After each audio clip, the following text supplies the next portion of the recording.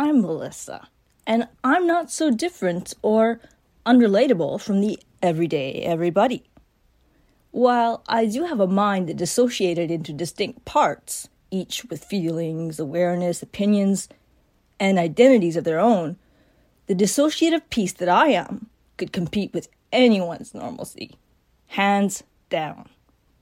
Alters or headmates might sound like anything but the norm, though there's nothing more relatable than the vulnerability for the mind to break under duress.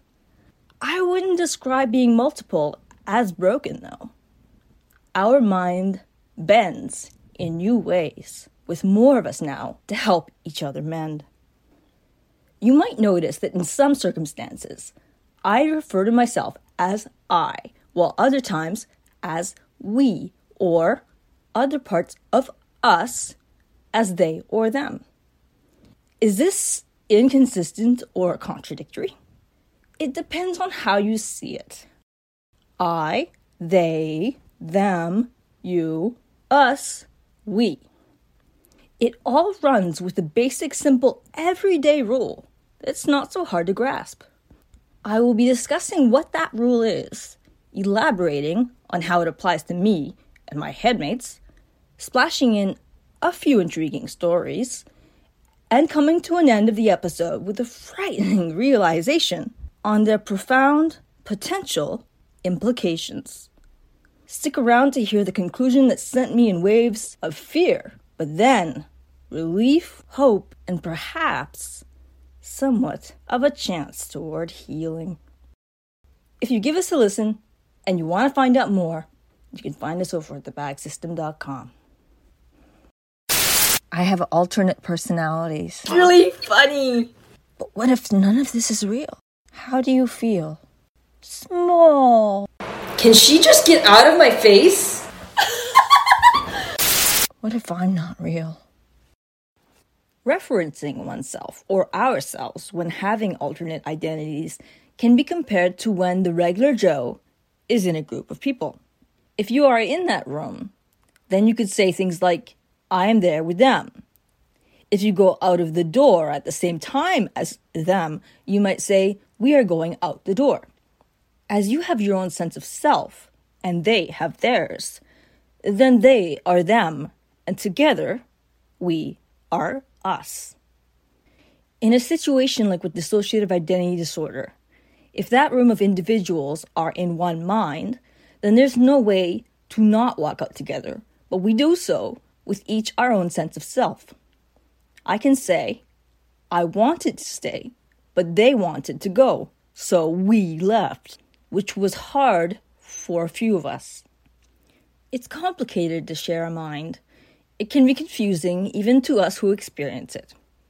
It can be comforting in some circumstances to have others within to communicate with, or to feel their feelings or sense their thoughts, especially if a bond is positive.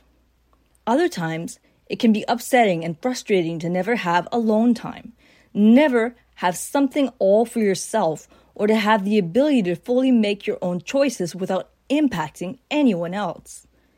There's a certain freedom lost when we are multiple. It's not fair for any of us. I personally go from appreciating my situation to becoming sad, then angry, then so tired of it that I deny it could even be real at all, so that I can pretend that I'm alone. I can't deny it though. I'm not alone. As much as I'd like to pretend or to go back to before I knew, their presence is growing stronger and more obvious. If it's something that I can't escape, perhaps it's something that I can embrace. I recently spent a few weeks in strong denial, but the more that I acted like I was alone in my mind, the more there were signs that I was not.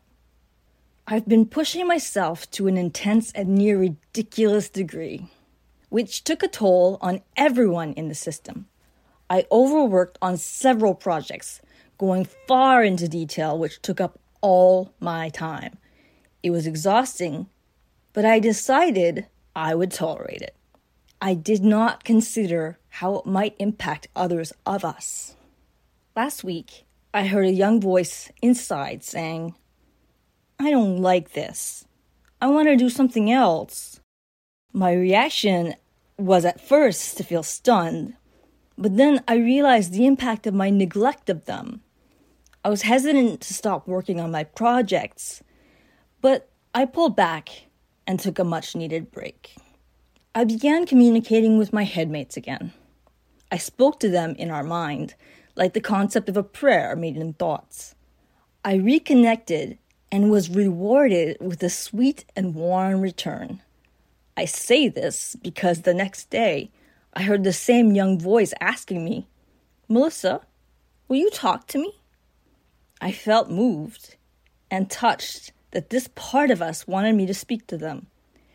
I was glad that my reaching out was appreciated to the point where this headmate wanted to connect even further. Other headmates seemed impacted as well. I once heard an adult female voice in the mind say, "There's a place of change in your heart. Are you happy, Melissa?"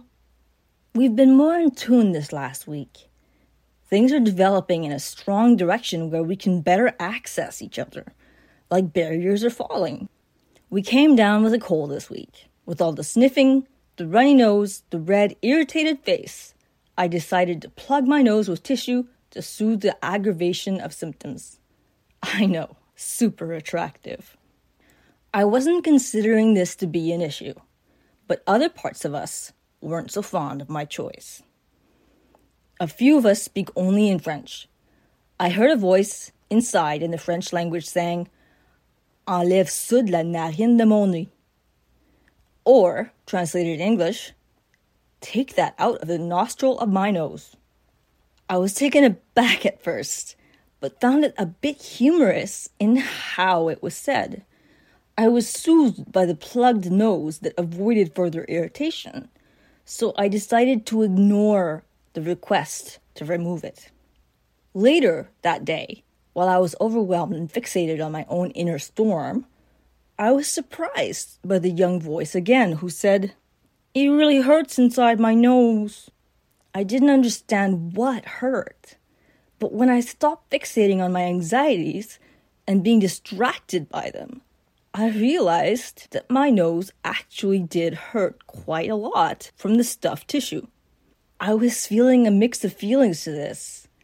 I found it intriguing that this headmate felt existing pain that I didn't even realize we were experiencing until I calmed down enough to feel it for myself. We were in the same body with the same nose, but somehow only parts of us felt or were aware of the impact. It makes sense, because while I was distracted from the pain, this headmate was not. The same body, with different levels of ability to tolerate the same sensation, or different perspectives on the experience. Another thing that impacted me in perspective was that while I say, "This is my nose," like it belongs to me, they say it the same way. In both instances, with the French headmate and with the young English headmate, they referred to our nose with the term my nose. I thought that was interesting because while I realized that we shared a body, I hadn't considered that one nose could belong to us as a whole, while at the same time to each of us individually. It sounds obvious, but there was a time when I thought my nose was just mine. This sparked compassion for the pain this young headmate felt and how I was responsible for it. So I was moved to disregard what I felt soothed me to then face the sniffles once again. I became more mindful of the impact my actions have on the others. I don't mind enduring, but I wouldn't want to force anyone else to endure difficulty, even if that other individual is part of the same mind. I'm more mindful now that just because I have my own personal limit or tolerance, it doesn't mean that they have the same one. I also realize, even when I don't sense my headmates near the surface, they are still impacted by what happens to our body. We are together, but individual and separate, while also meshing together in some ways. For example, Even though Skittle might be too young to know how to spell correctly, she is able to reference my knowledge in order to write with greater precision. She gets confused about how to type a certain word, but stops, and it's like she looks into my thoughts for the answer. Another example of this meshing is how John Q's IQ is above my own, but when he is near the surface but not switched to be in control, I am able to access his ability to grasp information and learn more profoundly. I absorb his passionate intrigue regarding information, and I feel it like it's mine. While otherwise, when feeling separate from him, I don't share his high interest. My headmates and I have begun sharing thought paths lately, which is new and a bit startling and confusing. What I mean by that is that usually when I hear myself think, it's different than how it sounds when they speak in the mind. Like, I hear the words in speaking to me like voices, but they are distinct from thoughts.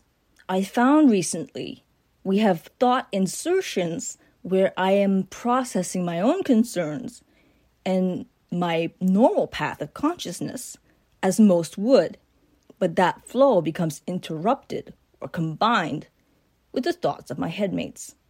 It's like more than one data stream where the walls between them collapse and they find themselves mixed in with the same stream.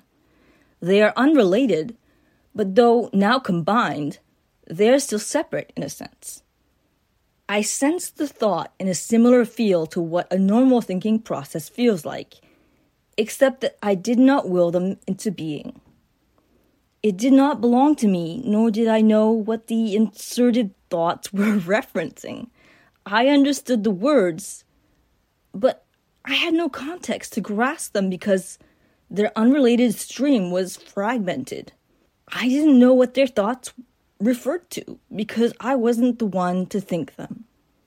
This could be considered another example, like the way some of us feel pain that others don't. In this scenario, they notice different things about our surroundings than I do.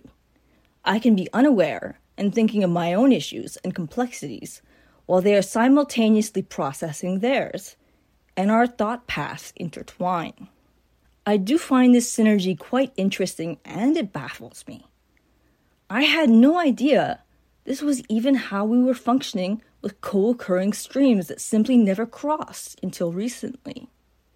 It's been somewhat of a mystery, even as I've come to know more and more about myself and us as a whole. I thought I was alone, despite obvious indications of multiplicity that I took to be simple quirks. I felt in the dark about my own functioning. I've known since late 2019 that I have headmates, but there was so much that I couldn't access or connect to. The more I apply continued attempts at communication and breaking barriers, the more there is slow progression to a certain awareness, as well as this new form of meshing. As I'm thinking about this now, I'm growing a bit uneasy and wondering if we are in the process of some form of integration. It does frighten me, as it frightens them as well. While it can be frustrating, confusing, unnerving, and sometimes upsetting to live as multiple, we get to be unique individuals within that multiplicity, the same as would anyone in a normal room of people. I don't imagine that if a person was in a crowded room and they were told they would all meld together and become one person, that they would desire this at all. While in certain ways, each person remains in some aspect within the amalgamated end result of integration, it feels like the end of something that belonged to each of them. It feels like a loss. It's frightening to think I wouldn't be me, or that Maggie or Katie or any of us would have to face losing themselves as they are to become something else. There is no right or wrong in terms of when a system chooses to integrate. The choice depends on what is best in each circumstance. For my system, we want to remain ourselves. If we all become part of an unfragmented and whole individual, who would that person be? They wouldn't really be me, or Maggie, or any of us. That person would contain aspects of all of us, but they wouldn't be me, or them, or anyone anymore. While the I's, the we's, the they's, or the us are a certain complication, it's who we are. It's not some form of wishing to be in pieces or unwell. We wish to be well, functional, and be ourselves. Together, individually. The bottom line is, we aren't broken. And as difficult as it can feel, we are in this together. While the military expression is, we leave no man behind, we can say, we will leave no man unattended, disregarded, or uncared for. A part of me certainly was broken and in pieces, not due to multiplicity, but to the disdain I grew toward myself. I would never have treated anyone else the way I treated myself, feeling that it doesn't matter. It's just me, and I don't matter. Realizing I have headmates was, in a sense, the one most powerful element that could put me back together.